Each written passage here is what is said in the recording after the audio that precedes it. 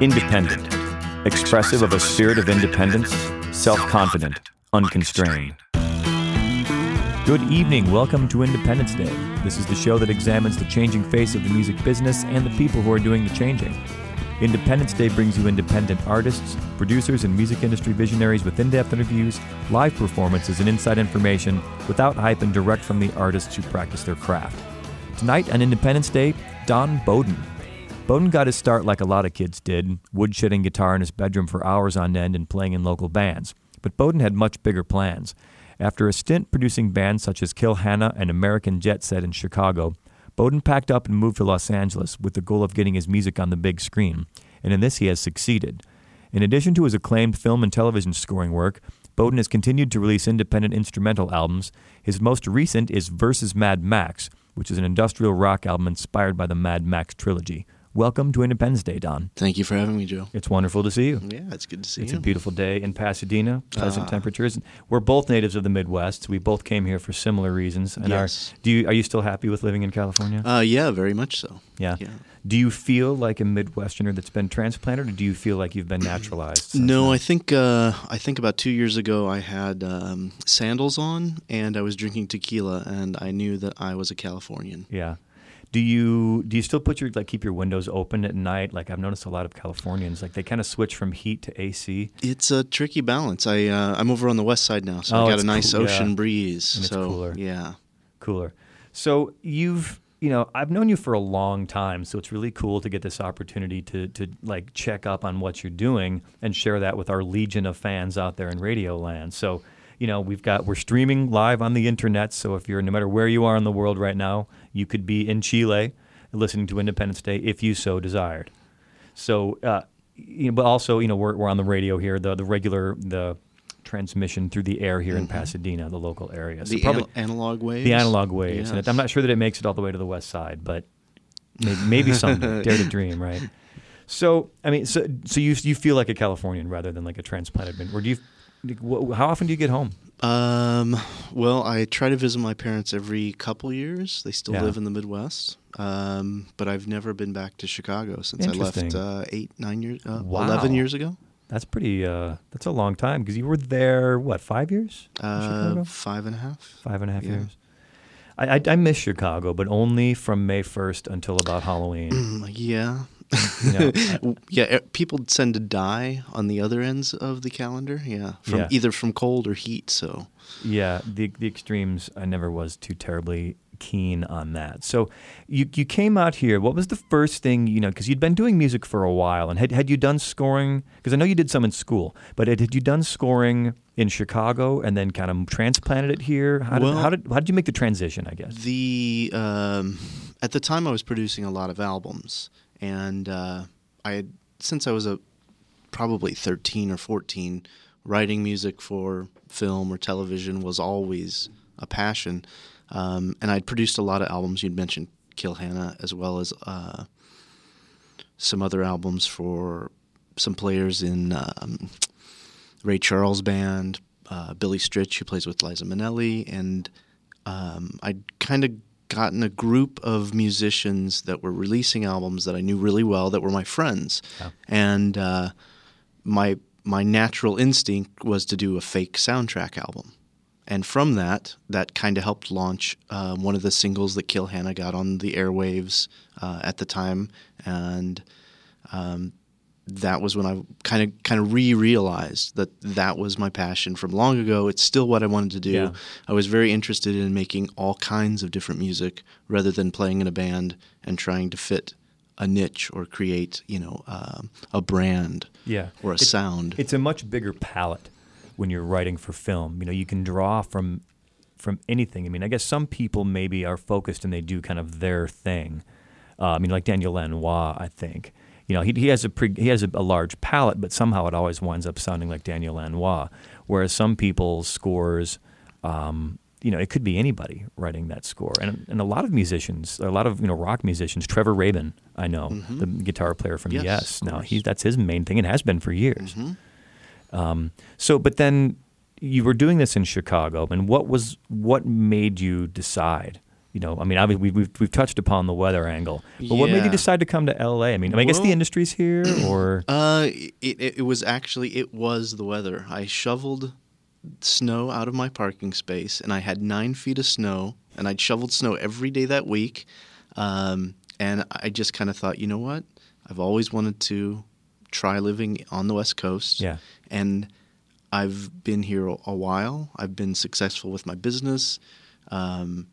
The bubble had burst with the economy, and I was seeing changes quickly in producing independent albums for independent labels, which is what my primary business was at the time. And I thought, this is a great time to just move and not worry about trying to struggle. I'll move. I'll see what my opportunities could be here, because a bigger pond. Yeah, a whole new pond. Yes. And did you have contacts that kind of made it a soft landing? No, I didn't know I did at the time, and it wasn't until a couple of years afterwards that I started to run into some people that we had gone to school with. Yeah. And at the time, I had one friend from Chicago who had been in a band that had gotten signed, and they were living out here. And I slept on his couch for a couple weeks and found a low rent apartment in Hollywood, like I think everyone does until they realize you don't want to live in Hollywood. Hollywood, for all of you out there who don't live in Los Angeles, is not what you think it is. Like, I always use the example from like Spencer's or Kaleidoscope at the mall, or there was those stores at the mall that would sell those like James Dean posters and Marilyn Monroe posters, and they had like it was a romanticized version of what people perceive to be Hollywood who've never been to Hollywood. And then when you really go to Hollywood and you're up to your waist in, I don't know, beer bottles and cigarette butts and needles and God only knows what else. And, superheroes on the streets. Yeah, superheroes on the streets. And then Shriners from Nebraska. And crazy people. Yeah. Tourists. Up the wazoo. It's a much different situation because they don't make that many movies in Hollywood.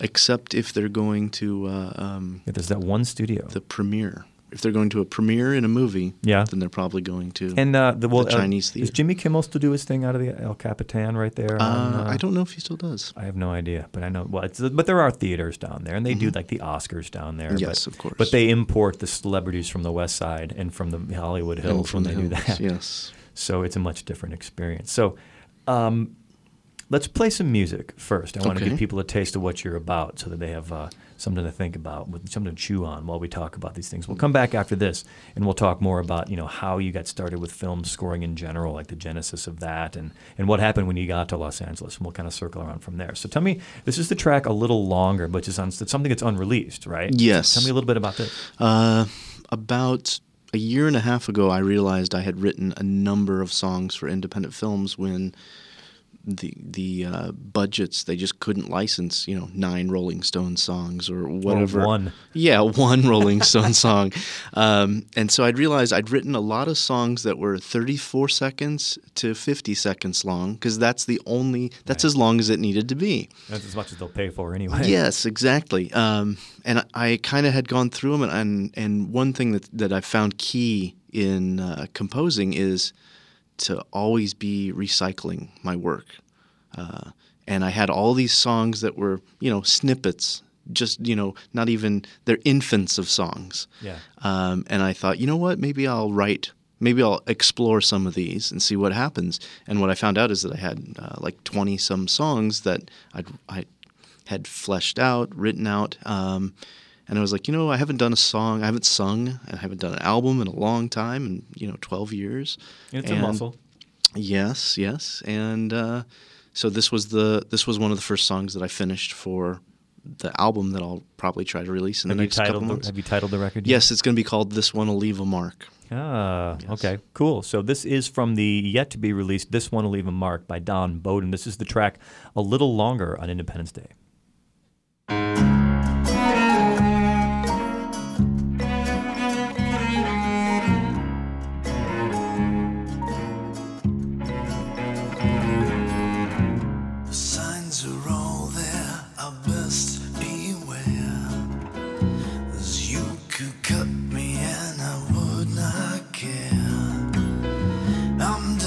Sacrifice.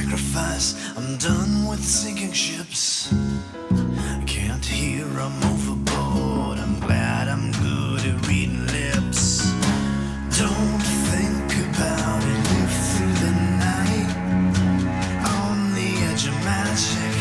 I don't know for how long, girl. Know you've been around, but something's so right. You and I were made to fit, so shut your mouth a little longer.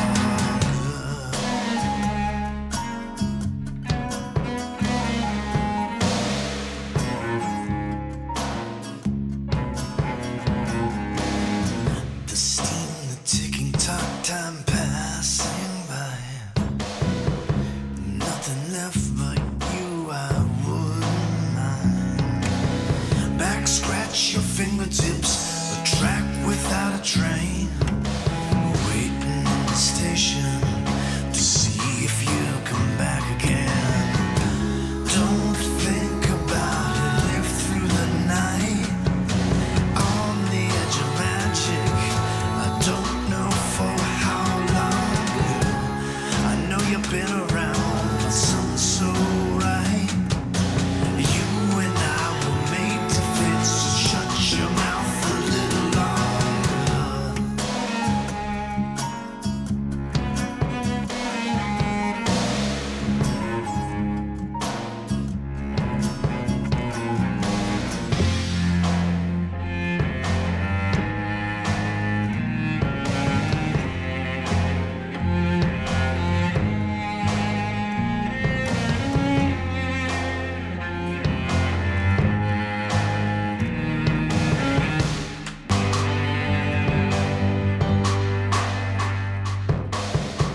When you talk about devotion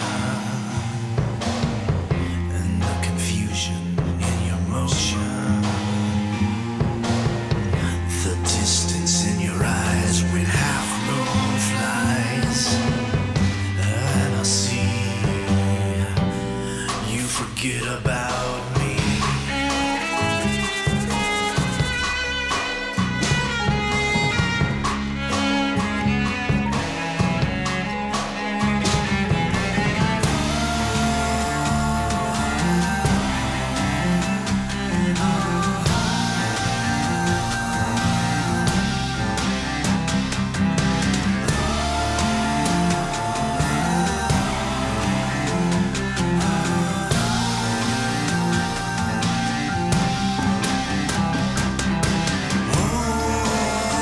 Oh, baby, rise, I know you're coming. Oh, I'm taking twice as much as you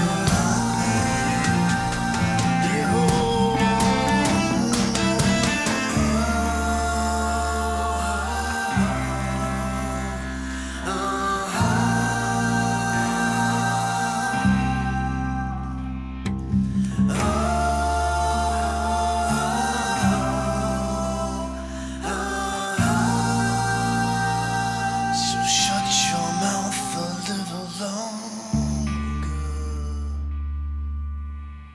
Don Bowden, my old friend, channeling Leonard Cohen, Tom Waits, and a lot of other really cool people, man. If you're going to steal from the best. So I like that track, man. That's really fantastic. And the record, it's coming out sometime. Do you have a date for that yet? Or No, somewhere no. close and It's, before the end of the year, maybe? It's one of those. It's one of the passion projects I always Okay. have, and it's more like when I'm free from work, I work on it, Uh-huh. and sometimes it takes a little longer than I expect. So it's like Thanksgiving dinner. It's ready when it's ready. yeah, and you'd better remember to turn on the oven Yeah. early. Do you think some people work really well if they set a deadline? You know, do you, or I mean, for something like this, obviously this is a passion project and your other work is maybe different. Of course, I'm sure you have deadlines with that. But like for something like this, I mean, does it motivate you to set a deadline or does it stress you out with all the other deadlines you're trying to meet? No, I probably set 2 deadlines for this already that have passed, and it's just a matter of if I have paid work or a project, then and that's what I'm going to focus on. And we don't need anything else to beat ourselves up about. No, Not in this economy, no. man. There's too much. Yeah, and since I release them independently, and usually the majority of the stuff I release goes to my music publisher to try to get placement in TV or film. It's not like I have someone waiting for it. But to see it complete and out is really the real reward. So tell us, this is a question, you and I have talked about this in the past. Last time we hung out, we talked about this, but, you talk about getting your music, to music supervisors or to people who will then place it. Like, how do you even start finding these people? Where do you go? How do you come from a guy who, very much like my background, growing up playing guitar, to going to school, maybe being, because I harbor latent film scoring tendencies too, but I haven't really pursued it. But I'm sure there's a lot of other people wondering, like, how do you go from that, like the traditional guy playing in bands, doing this, to like tinkering around at home, because computers have facilitated this a lot, I'm sure, to who do you even call? Like, where do you take it to get started? Yeah, there's no real roadmap. There's a few people I've met who are successful because they went to school for film scoring. They got an internship with someone else who went to the same school. Hans Zimmer. Yes, exactly. And they started picking up cues here and there as they assist. And then the next thing they know, they're ready to break out on their own, 5 years later, 10 years later. And maybe someone they work with in school then does a movie. Because that's one thing that they didn't tell us in college. And actually, this is a question I'm going to ask you in a second. But in college, the one thing I wish they'd told us, they always talked about networking and like meeting people and like doing all this other stuff. But they didn't really tell us, or maybe I just didn't hear it. Maybe it's just my own bullheadedness. But it seems like, I did this naturally anyway. I kept in touch with folks from school, but they don't tell you that your opportunities, like when you look at the industry as this big behemoth and it's all up there above you, and it's like, well, how am I going to find my way in? Is it this side, that side? Who am I going to knock off, or which door am I going to pry open? But I wish they talked a little more about, as you all kind of come up together, this person gets an opportunity, and then it's like, oh yeah, but this guy or girl, and then they'll bring you in the back door with them, because it's like, oh yeah, I work with Don. Don's a great scoring guy. Let's hire him, because he's hungry. Maybe he will work for cheaper. That's another thing when you're starting. So right, or a lot of times, a lot of composers are just too busy to do the work they have. Yeah, or overload. Exactly. So, so what I was going to get to this to the end, towards the end of the interview, but I'll just ask it now. Like, what do you wish they had told you in school, or what particular piece of advice did they give you that you think was a load of manure, or what did they not tell you wish they had? Yeah, school is very tough. I think some people need to develop their craft, whatever it is they're passionate about, whatever they want to make a living. Now, do they necessarily need to go to school for that? And I think maybe the answer is no for a lot of people. Yeah. I didn't finish college, but I worked and did the things I wanted to do and spent my time focusing on what I wanted to learn. What is it that you want to learn when you're in college? What do you want to get out of it? Yeah, and what I wanted to get out of it was I wanted to learn how to learn on my own. And there was a point I remember when I was in school where I was like, okay, I'm starting to learn on my own. I can go to the classes and I'm getting some of this data, and some of it, you decide which classes are important, which classes you're going to spend your time on. And to a certain extent, because we came from a very similar program, it's almost buying access to the gear and then the network. Yeah. You hate to sound so mercenary about it, but having access to a studio that, at the time, technology has changed so drastically since then. Now, with a laptop and an M-Box, and a synth and a whole bunch of music samples and whatnot, you can do everything that we like to do now. For the most part. Yeah, or it's simpler to do. You couldn't have done that so easily back then. MIDI was around and you could do certain things. But, having a multi-track studio like that wasn't on a computer to the extent that it has been since has come to be since then. It's just changed so drastically. Yeah, I think getting in there and experimenting. Maybe it is the gear, but it's mostly like, what can I do with this? Where's my weakness at? I guess to me that's the same thing. Yeah. It's not literally just getting the gear, but getting to the point where it's like, okay, now you've got access to it, and what will you do with that? Right. And then and the people that I'm going to be doing it with. Right. And for us, we were just saying, okay, we're going to live in the studio. Yeah. Yeah. Pretty much, yeah. And that's something, Don and I were both, recording studios generally have what they call studio managers, which is someone who, and as a professional, I bet they probably still live there to a certain extent. It's just they get paid a lot more than we did. But I think at one point you were actually living in the studio. I did. I think it had to do with my passion for the studio and probably a relationship gone bad. But I did live in the studio office for a while. I can remember going in. John and I went to the same college. I can remember going in and like doing sessions and think, well, we're going to be making racket, but we shouldn't make too much racket because we'll wake up Don. So let's play just a little bit of something else because you do, one of the things that you do commercial work. You do music that then winds up in TV commercials, essentially, right? So let's play a little bit of this first one. This is a demo you did for Gap. Yes. Who makes all those clothes that all the kids want to wear, I guess. So they've got money to throw at stuff and like this, money to throw at Don. So let's play a little bit of this, and we'll start it off, and then we'll kind of back off on it and talk about it while we're going. So this is a Gap demo that Don did. Let's roll with this.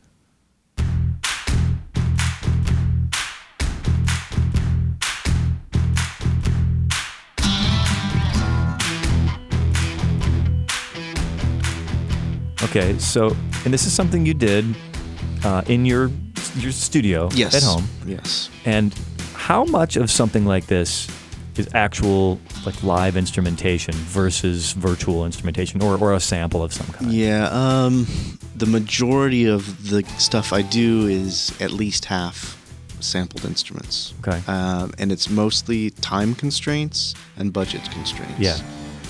And the other aspect is, as you are as well, you may not be great on multiple instruments, but you have bass guitars, mandolins, accordions, flutes, anything you can pick up and learn how to do stuff on, you will and you can, because every live instrument's gonna add to what you're doing. And the key thing that I think you've always had is it's a really good set of ears, because you don't have to know how to play a mandolin to know how a mandolin should sound. Yes, and that's actually something I had a conversation on not too long ago, was that probably the best experiences I had in college and after college was playing in pit orchestras, jazz orchestras, jazz bands, rock groups, concert bands, all of that live performance experience.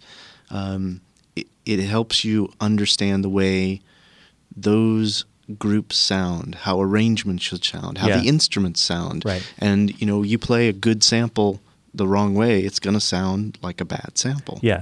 You can creatively make that sound. You can hide the fact that it's, I hate to say fake, but you can hide the fact that it's fake if you know how a mandolin sounds, because then you can choose the ones that sound, put them in the appropriate place. I remember when I was at Berkeley, I had a roommate who had a Korg M1, one of the very first synths that everybody got. It had a little sequencer built in, all the little buttons and everything, and he would play with that thing incessantly. And I remember there was a guitar, and he would let me tinker with it too, which I thought was cool. But there was a little guitar patch on it. But when people, like keyboard players, play guitar patches, they play chords in blocks like a keyboard player plays. But a guitar is strummed. So you have to kind of do a very fast arpeggio. And I learned right away, it sounds hokey, but it sounds a hell of a lot more like a guitar if you rake the chord. Yeah, backwards the technique, or forwards doesn't matter. It's a technique in programming the samples. Exactly. Yeah, and now there's, with a lot of samples, there's so many parameters for not just velocity, but you've got expression, you've got breath, you've got, Yeah, and or multi-sampled things, which is, there's something about the timbre of instruments. If you play it quietly, it's not just the same thing louder. If you play it louder, it actually, the way the instrument sounds changes. Yeah, the sound wave does change. Yeah, and that's a big thing. They've gotten a lot better with that, which I imagine makes your job easier yet more time-consuming. Well, to get it to sound as real as you can takes a lot of programming. Yeah. Let's hear something else. This is Hilux. Yes. Which coincidentally is, there's a funny article, I think it's in Time magazine. Hilux is essentially the international version of the Toyota Tacoma that Toyota sells all over the world. And for some reason, this is I joke about this because I drive a Tacoma, and I saw this article, they're talking about how indestructible this vehicle was. And I was like, oh, that's awesome. That's exactly what I want, is a really reliable vehicle. But then the reason because it's so indestructible, every terrorist group in Somalia, in Afghanistan, in Iraq, and anywhere where there's essentially no society, no government, these people are driving Hiluxes because they're indestructible. Except for the boss. He's in a Mercedes. Yeah, the boss is in a Mercedes, the guy with the bankroll, just like here. Uh-huh. And the punchline to this whole photo gallery thing was that the last picture was a picture of a Toyota Tacoma that they sent over with U.S. Special Forces, like right when the U.S. forces went in Afghanistan in the fall of 01, right after September 11th. Our first forces, when they put them on the ground, they were driving the exact same truck that I have, the same color, same model, same like package with the wheels and everything. And it was like, whoa, that's crazy. So this is a Hilux ad that Don did. We're going to play the short one first, and there's another version of it too. And we'll maybe compare and contrast. Yeah, this they're a little actually bit. different. They're different ones. Okay, different so let's play this first one first. This is Don's first Hilux ad, the short one.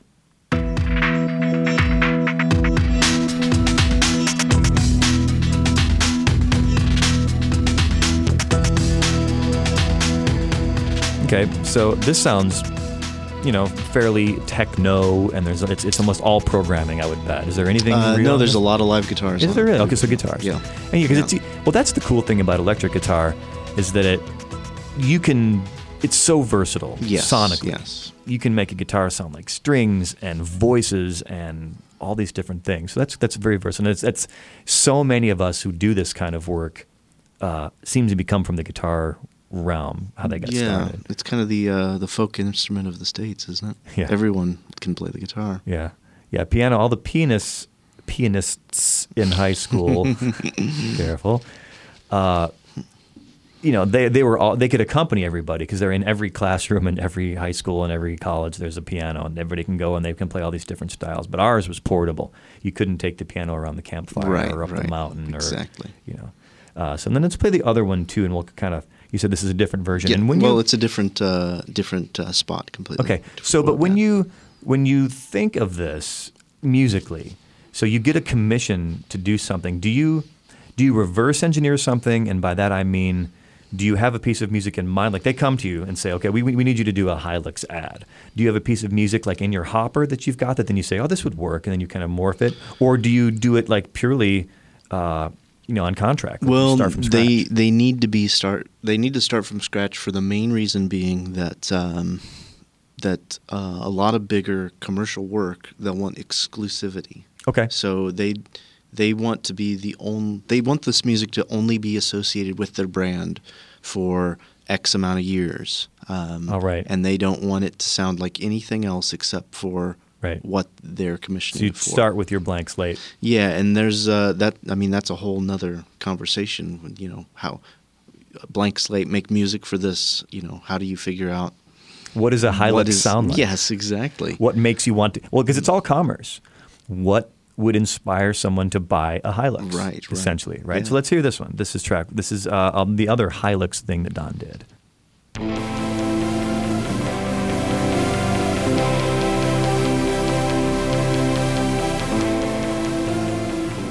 Okay, very different, obviously. It's different, but in many ways, it's very similar instrumentation.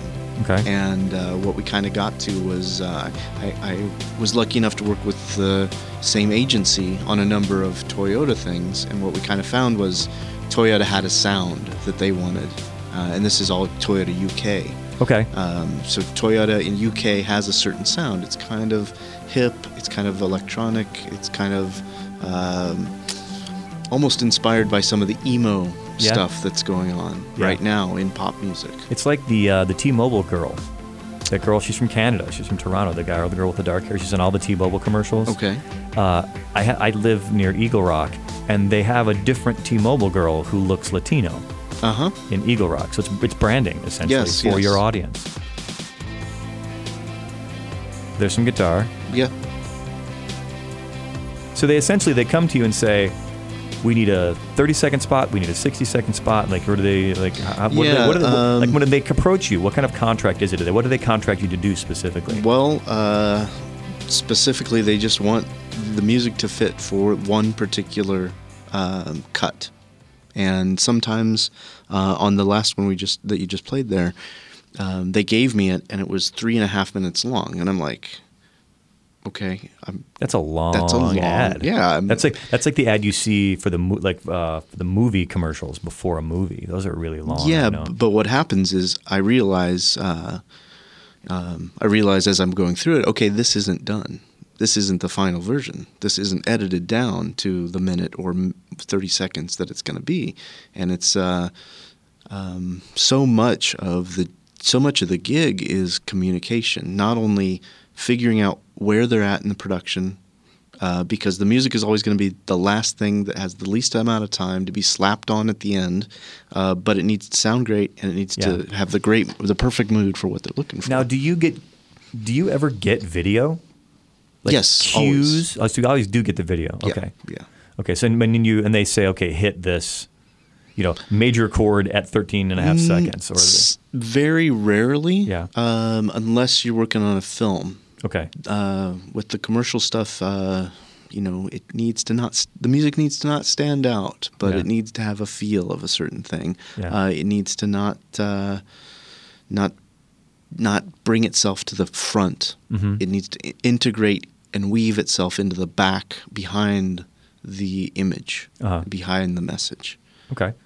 And this is kind of an inside baseball question, but you do so much of your work. I forget. Are you a Pro Tools guy? You're a Logic guy? I use both Logic and Pro Tools. Okay. So do you, with so much of these instruments being virtual, you don't even really. I guess you need it's like a controller board. Mm-hmm. But how much would you say you've got invested in samples, libraries, or sounds, or things like that? I mean, or even a ballpark figure, or are you at liberty to even say? No, at least $10,000, if not more. Yeah, because like a set, I've never actually purchased something like this, like a set of orchestral strings. Mm-hmm. Like how specific does it get nowadays? You just buy like the orchestra for $200 or what? Well, the real trick to get away with most of the stuff, because 90% of what you hear in film and TV is virtual.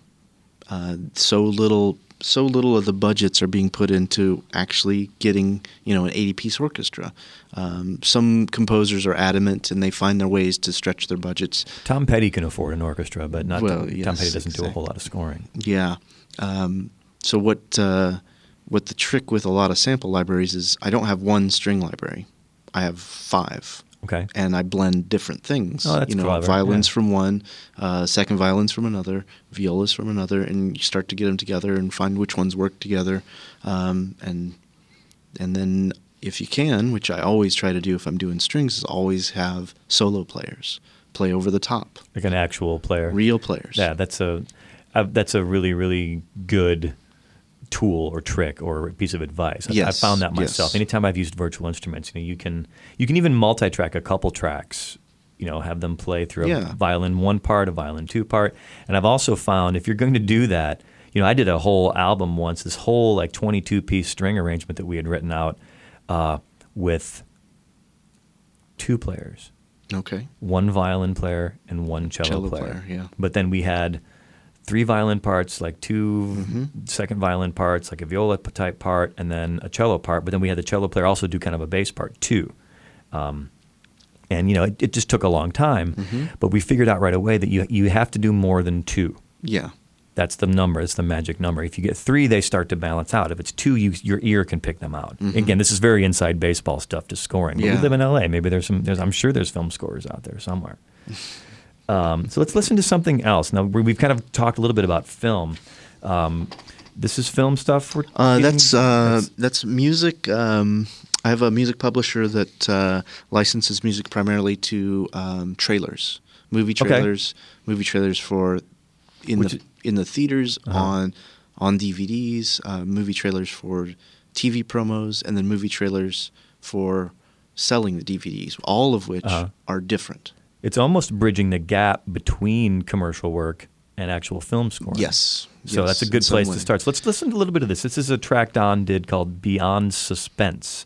And tell us what this is from exactly. Well, I wrote it to add to my publisher's library. And then about 1.5 years, 2 years later, I found out that it was licensed for some of the Inception promos. You might have heard of it out there in Radio Land. Some people went to see that movie. I enjoyed that movie, actually, quite a bit. Yeah, I did too. Although I swear we're getting to a point in the world, speaking of trailers, where movie trailers are actually better than the movies themselves now, because they trim all the fat off. Yeah. What was that alien invasion movie that just came out? Battle Los Angeles. Right. You know, the trailer got me all jazzed up to see this movie, and then I got a free pass to go see it from somebody from my other gig that I do, and it wasn't what you was were abysmal. hoping. Yeah, it's almost like a subtractive creation, which is kind of how I think of producing. Like you write music, then you produce it so it sounds good. And with samples, like we were talking about, the trick is, do you know what the instrument sounds like? How do I take away the things in the sample? How do I pull those back or hide them? Yeah, it's almost like sculpting. You know, when you're a sculptor, you take away what you don't want there, rather than, as some great sculptor, I should know this, they just said, I just take away everything that doesn't belong there. Yes. I start with a big rock, and then I take away. So this is Beyond Suspense, which is something that got into the Inception trailer. Don Bowden on Independence Day.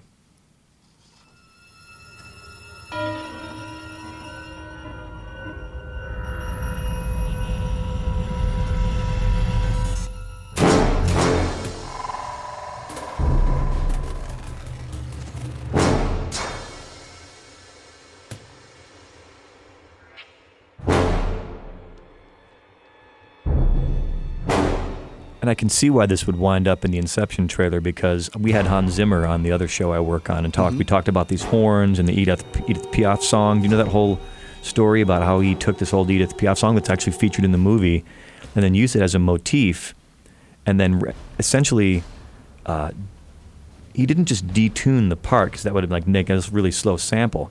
He detuned it mathematically, but then scored it to what it would be like if it had been detuned. So he's I was very impressed with what he had done. Yeah, he's continues to make some pretty amazing decisions with the way he's scoring. Yeah. So now with something like this, you get contracted and they just give you a flat fee. Yes. Right. But then, as it gets licensed, you're paid for the licensing, and then as it gets played, you're paid for the royalties. Sounds good. Are you ASCAP? Yes. Yeah. ASCAP. Very nice.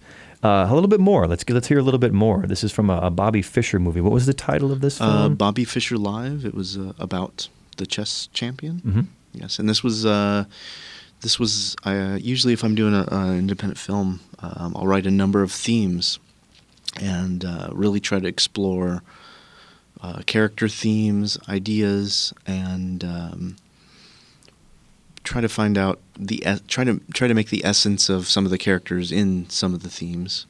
And this was the third theme I'd written that didn't get a lot of use when we finally did the film, but it was always my favorite theme. There's some strings.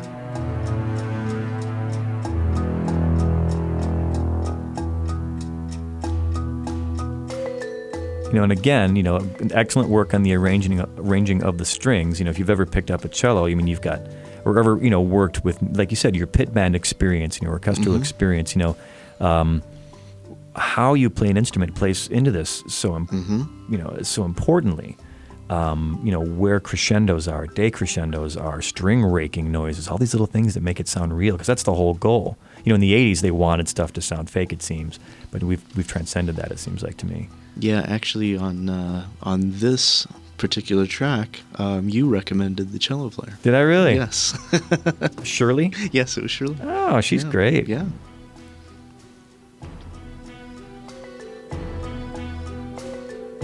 And again, just cello over the sampled strings kind of fuses it together. Yeah. And end credit, that's like the cool, I've always, that's, what's his name? Elliott Smith. Mm-hmm. That was his first big break. Now, he wasn't a film scoring guy, but that was his first big break, was Matt Damon and Ben Affleck's Good Will Hunting. Yes. Like, nobody knew who he was until that came out, and then everybody loved him. And then I'm not sure if he did any actual scoring, but he certainly could. His music was very. He had a lot of music commissioned, but Yeah. I don't know if it was so much scored. It was a soundtrack. Yeah. So, technology plays such a big part in what you do. You know, do you find it to be? I mean, you make such good music with it, so maybe I've answered my own question. But do you find it to be alienating ever?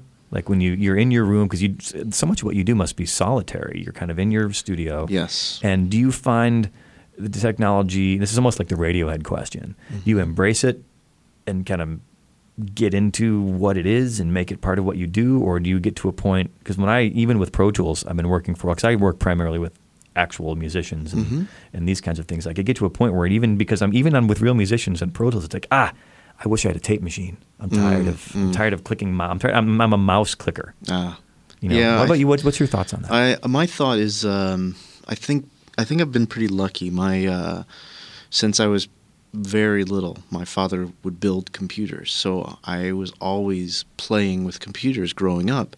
And it may be the certain way I think or the programs I'm lucky enough to find, but there's a point where I don't think about the computer anymore. I don't think about the software. So when I'm working, it's just like a natural tool, a natural extension of, you know, as if you have a hammer in your hand, you know, you're just swinging your arm. The hammer just happens to be on the end. It's the modern version of the big score.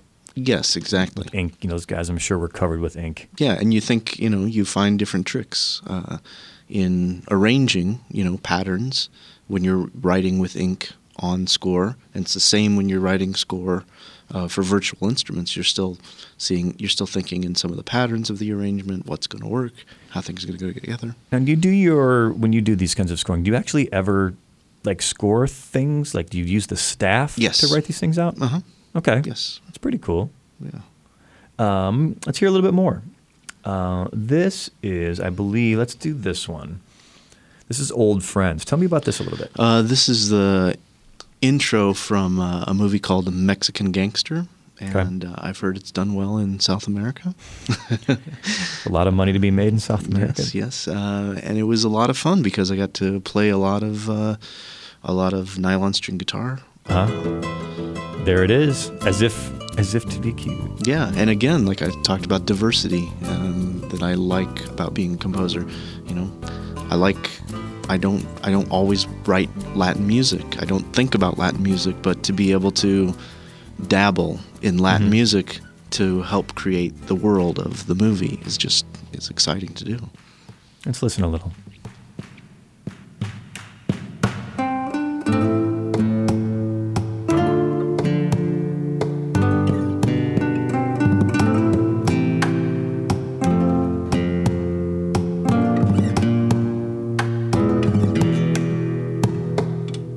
So how many tracks is this, you think? And probably this 7. is pretty much all real guitar. It sounds like to me. There's some flamenco-esque tapping, and then... Believe it or not, the tapping is samples. Is it? Yeah. Probably just as easy. Well, it's quicker. Once you get a good sample, sometimes I'll make my own samples from... not this one in particular, but especially percussive samples. Once you get a good percussive sample you know and you like, it's easy to play on the keyboard. There's a project at Milliken Studio back when we did a sound alike where you had to imitate something, and I remember I had to have a really low, I don't even know what instrument it would be, like a really boom kind of resonant percussive sound, and I remember taking my sampler and just hitting a tom-tom and then just transposing it down, and then there was a shaker rate kind of thing, which normally I would just play, but I was by myself. It was probably 3:45 in the morning. It was due the next day, and I remember finding on my little sampler board a thing where the down and the up on the keyboard made the chick chick chick back and forth, and it was just easy to go chicka chicka chicka. As much as I wanted realism, I mean, I figured it was the same thing. I'm playing a little CD quality sample of that same thing. I'm just, I guess, fudging it a little. Right. But that's very nice, man. Well, in the end, it's what does it sound like when it comes to the speakers? A lot of times I'll ask when I'm doing mixes, especially if I have a chance, even if it's a non-musician friend, I always say, hey, what does this sound like? And they're like, well, I don't know anything about music. And I'm like, yeah, but you got 2 ears. Yeah. If something's going to stand out and sound odd. And I've for a long time felt that the uneducated listener's opinion almost has more value. for something like that. Yeah, because they're not bringing any musical lesson baggage from. They have the no past. preconceived notion of what it sounded like. If it sounds like an orchestra to them, Yes, then they're like 70% of your listeners. Yeah, exactly. Most people aren't actual musicians, and even the ones that aren't super trained. They kick around with it, but they don't play it like we have over the years. Let's play a little more. This is more film scoring work. I think this is Mom, You Can't Leave. Tell me a little bit about this. This is from another film called Bad Cop. I think this is from a film called Fuego. It was one of the last films David Carradine was in. Oh, yeah, okay.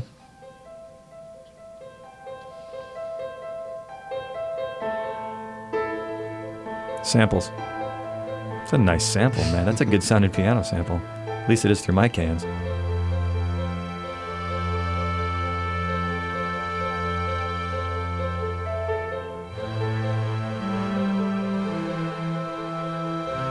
And you were commissioned to do this, or? It was it was film score for the film.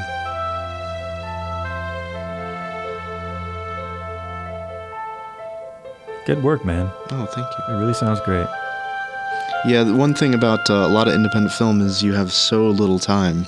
Yeah, I bet. And, there's a lot of times actually, this may be a good transition for other stuff that we're going to listen to, but there's a lot of times when you record stuff, and, there's been a couple film scores where I've done 90 minutes of music in a week and a half, finished, delivered, wow, synced, and out. And some of it's been, overdubbing strings for a day. Then the next day you mix as much as you can, and then you hope for the best. Yeah.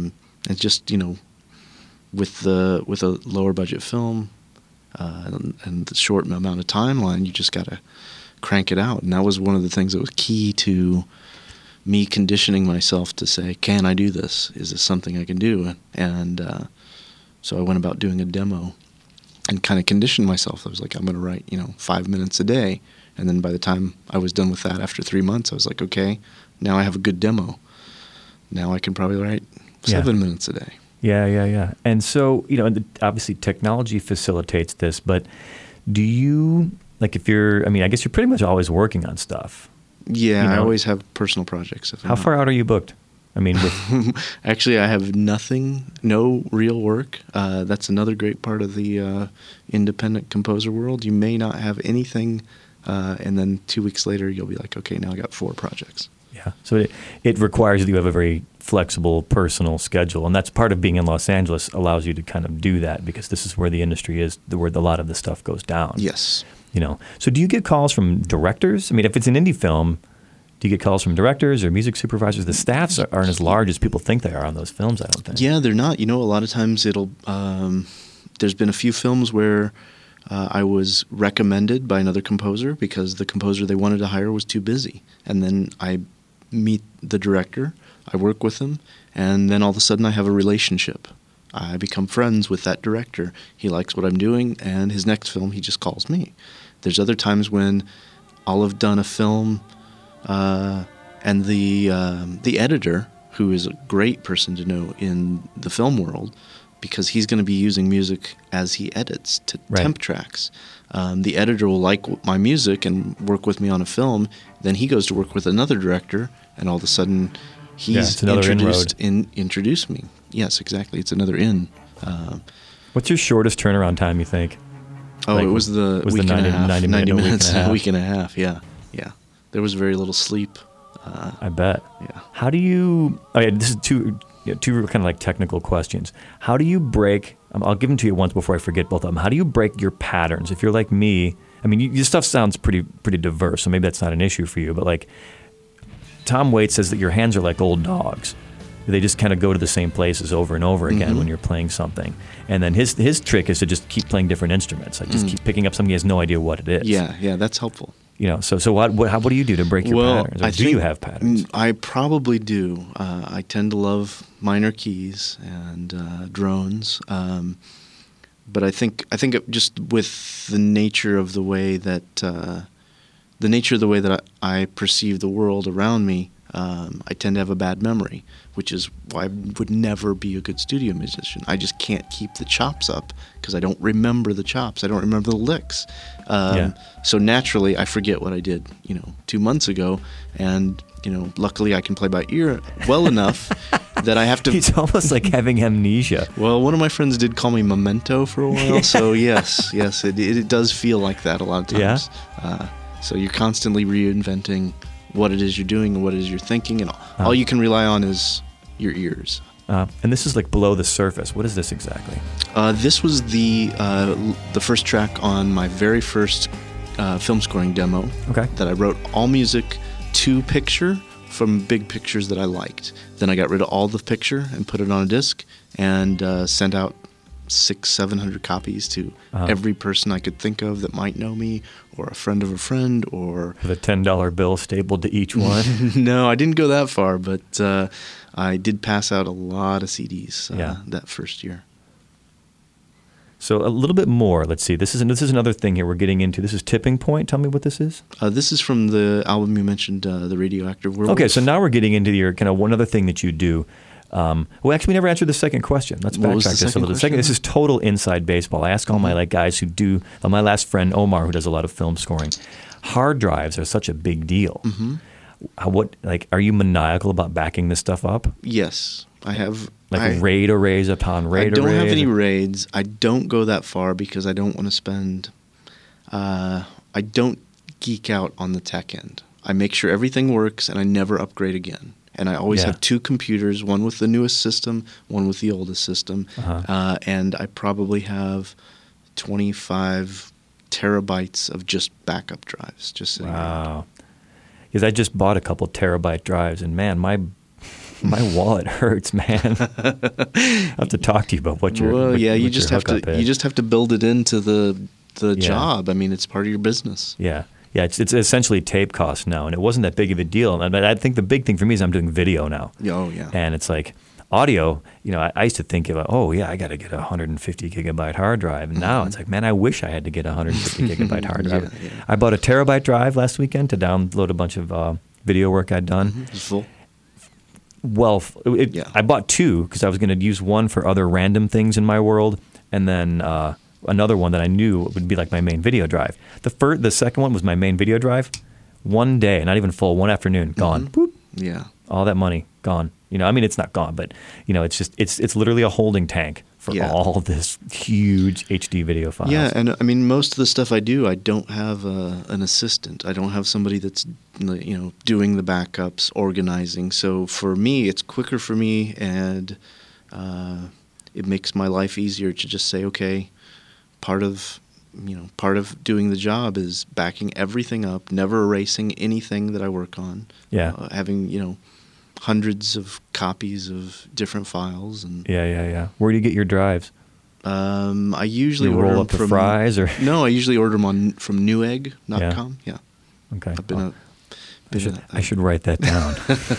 Maybe they'll be able to help me out. Yeah, no, it's they're consistently a great online store. Yeah, that's the place to go for these kinds of things. So let's play a little bit more. You've got one more track here of this is stuff from let's get into this. Now, this is one of the things that you do. We talked about the Werewolf record. We mentioned it a little bit before. You've put out several records of just instrumental stuff, which is akin to film scoring, but they're maybe more song-oriented, and you sing on these too. Right? Well, I haven't sung. Well, I've only sung on one track over the 6 or 8 albums. I guess 7 albums. But not counting the new one, though. No, not counting the new one. Okay. More vocals on the new one, maybe? I'm sorry? Are there more vocals on the new one? The new one is all songs, all vocals on every song. Okay. But what I've been doing is roughly picking one or two genres I really like and trying to explore a timbre of an arrangement and an orchestration, a balance of instruments that I'm excited about seeing what I can do with, and then writing for that, and then putting out an album of music. It's almost like an exercise. Very much so, yeah. So let's hear this. This is the track Never Forget. Which record is this from? This is an album called Like Rabbits, and it's mostly inspired by by impressionists. Okay. Satie, Debussy, as well as a lot of modern jazz players like Avisha Cohen, Okay. Gustav Tord. You talk so sexy, Don. Thank you. Throw me more foreign language, Don. Come on, roll with it. So this is where let's play this whole track because I mean everything we've played so far has been so great. We've got another just a few minutes after this. When we come back from this, we'll talk. We'll kind of wrap up our discussion and we'll touch on just a couple other things after this. But this is from how long ago? Maybe 4 years ago. Maybe? Yes, I think 4 years ago.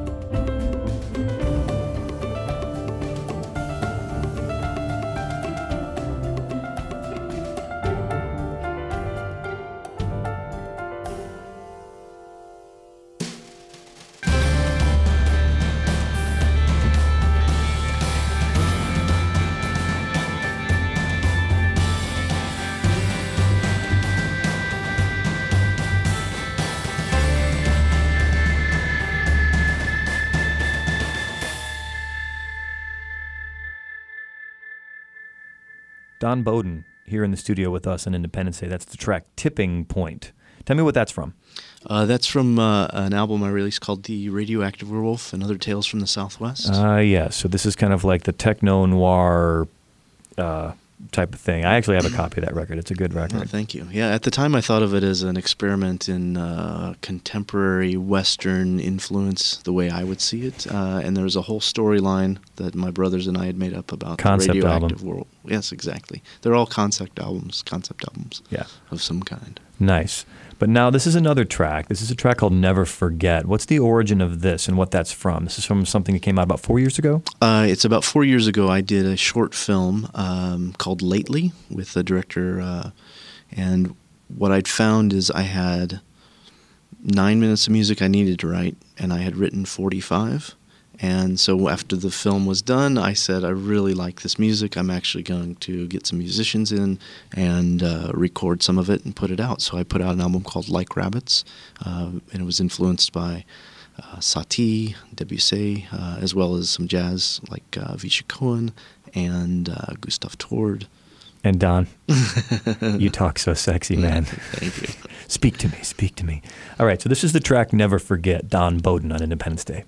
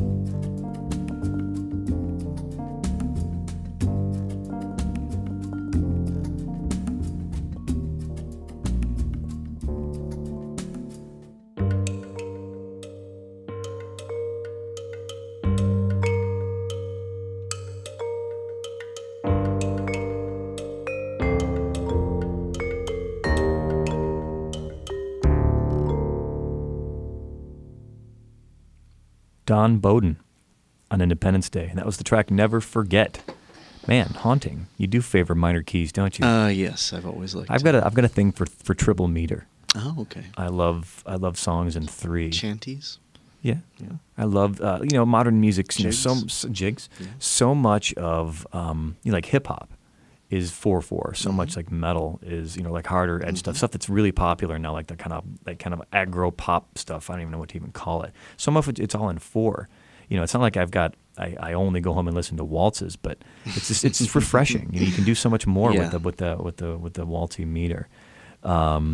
So I've got a few more questions to ask, stuff that I wrote down before I brought you in here. Like, there's so many different things. We could talk all night, but then it just makes my job harder later down the road when I have to edit all this stuff together. But as a guy who used to perform in bands a lot, do you miss performing live? There's things about it I do miss, but the majority of it I don't miss. Packing up the van, driving 4 hours through the cold. Schlepping. Yes, yeah. Wondering where you're going to sleep that night.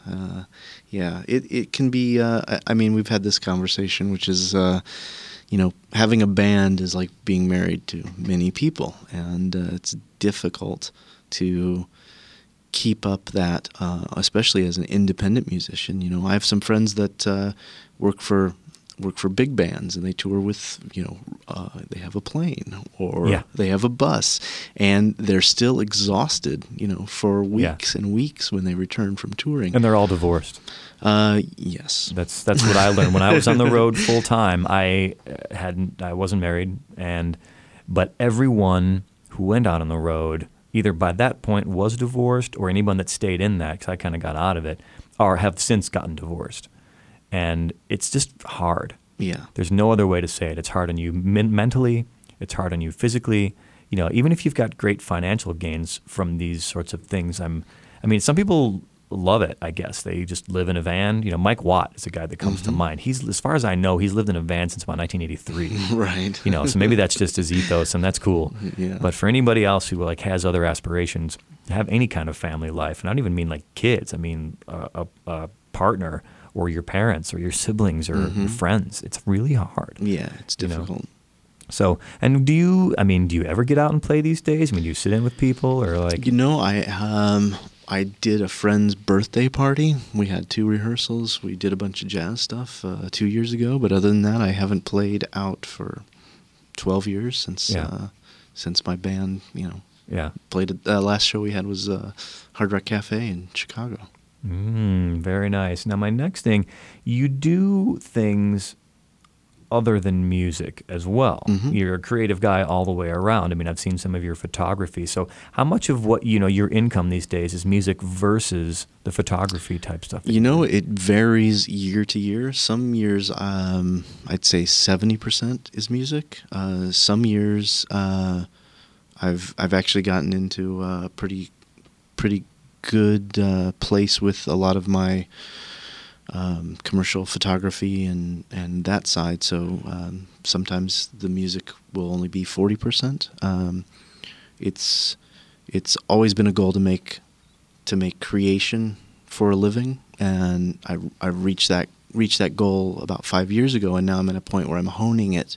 Yeah. Now it's important to create my own things. Yeah. Have my own time. And there's the past 3 or 4 years, most of the time I only work about 6 months, a year. That's fantastic, man. My hat's off to you, man. Well, I've known you for years, and all of us with our creative sirens out there in the water, it's like we've kept various people I've known. They've kept at it. They've gotten away from it. They've gotten back into it, and you've really stuck to your guns, man. It's really great. I'm very happy to hear that you're doing as well as you are. Well, thank you. It sounds great. The music and the photography is great too. Where can people see the photography work that you do?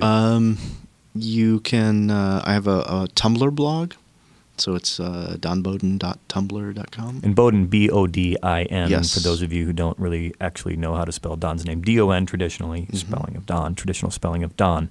donbowden.com is your main site. But then what's the Tumblr? It's just donbowden.tumblr.com. Okay.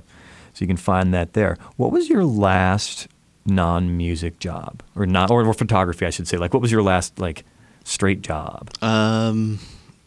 You mean like going to an office kind of thing, 9 to 5? Something that wasn't freelance, wasn't purely like creative project? in terms of taking pictures, shooting video, making music. Like, a job where you went to like work for the man, for lack of a better word.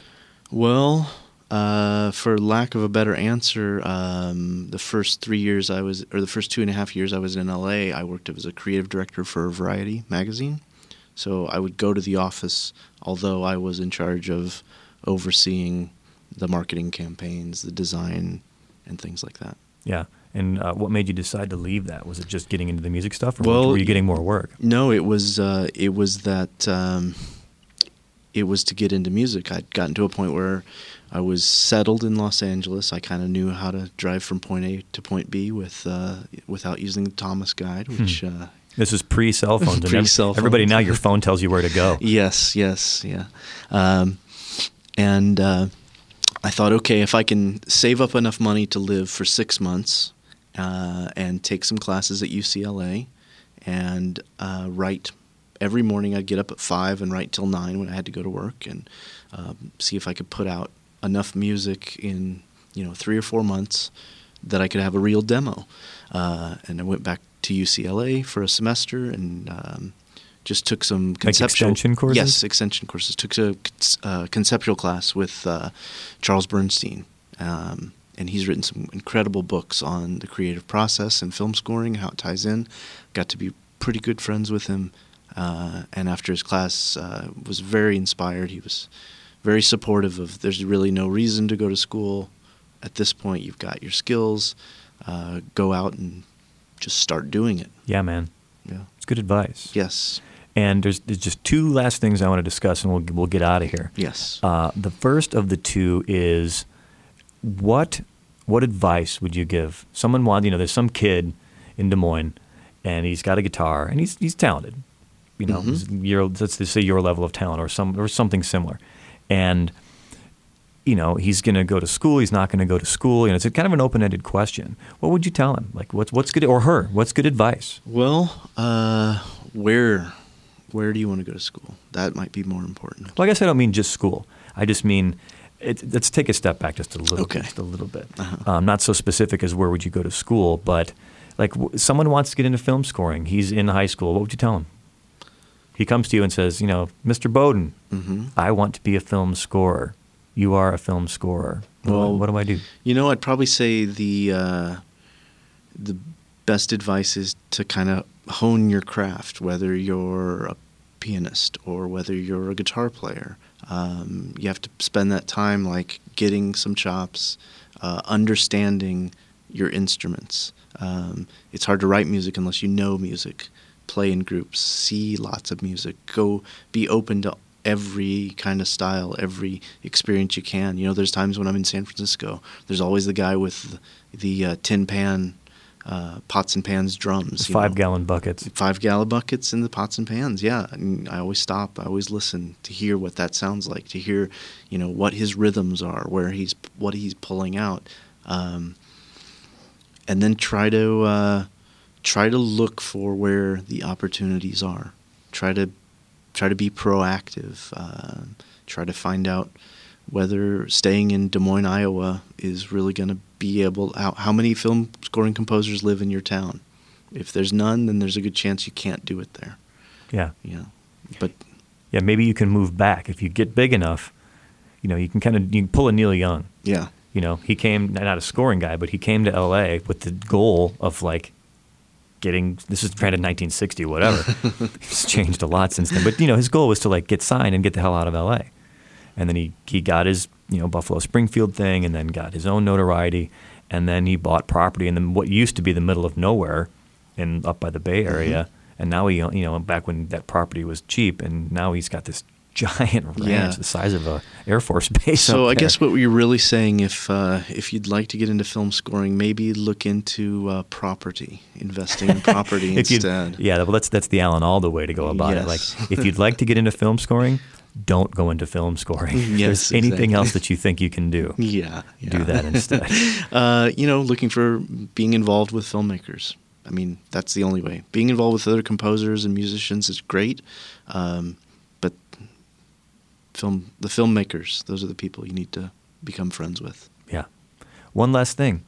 I try to cater the end of the interview music every week to a specific artist, and I ask them a couple questions. You know, what music did you listen to growing up, or what do you like that people might think is embarrassing? And I'm always curious to see what every person writes back. And you really only gave me one. Like most people give me like a few to choose from, but you gave me one, and that's cool. Well, that's because the list was so long. Yeah. Tell me, we're almost done here. Tell me what you like so much about Lionel Richie. His music, it just always has resonated with me, and I think there's a certain romantic nature that I've always had. I like love songs. I like romantic comedies. But with Lionel Richie, I've always felt that no matter what he was singing about, whether it was love or partying, no matter how creative his energy was, he's always found a way to express it in a masculine way in his lyrics, I guess. So that always resonated with me. It's one of my guilty pleasures, yes. I got a big kick out of looking it up on YouTube and seeing the video all night long, which I don't think I've seen since that came out. Yeah. I really miss those leg warmers, but luckily I think they're back in style now. Yeah, the 80s are back, man. Yes. I live right by a high school. I see kids walking, the skinny jeans, obviously, but I see the kids walking by with their polo shirts with their collars flipped up and the big, like, what was the band? Frankie Goes to Hollywood with the, like, 500-point font. It says relax. It says relax on their shirt. It's all come full circle, man. Yes. But Don, I can't thank you enough, man. Thank you for coming out, spending time to talk with us. It was great to speak with you. I'm so happy to hear how well you're doing. To hear that you work at something you love, whether it's film, scoring, photography, and then you get time to travel. On top of that, time to go be a human, which is something people forget. Well, I think it's an extremely important part of the creative process. Like, you have to, what, I don't know what the metaphor, you till the soil, you have to plant the seed, and you have to live to make good art. Yes, exactly. Exactly. So, Don. So live big. Yeah, live big. Thanks, Don. Maybe the best advice of all. Thank you, Don. Thank you so much. And also, you can learn about anything that has anything to do with Independence Day at joearmstrong.com/ID. If you are a musician or you know an artist that might be good to be on our show, it can also be a music business person, film scoring person, anything that has anything to do with the music business. Please send them our way. joearmstrong.com/ID. You can follow us on Twitter at IndepDay. Also, our Facebook handle, facebook.com/IndepDay. That's INDEPDAY, for those of you who can't spell on your own. And next week on Independence Day, we have Nick Babetsky of Plaid Elephant Management. He's going to stop by to talk to us about the music that goes behind the music in the new millennium. Thanks again to Don Bowden, also to the Independence Day staff, Dale Tanksley and Wayne Topinski, and to Valentino Rivera and engineer Jesse Lopez from Lancer Radio. For Independence Day, I'm Joe Armstrong. Be good to one another.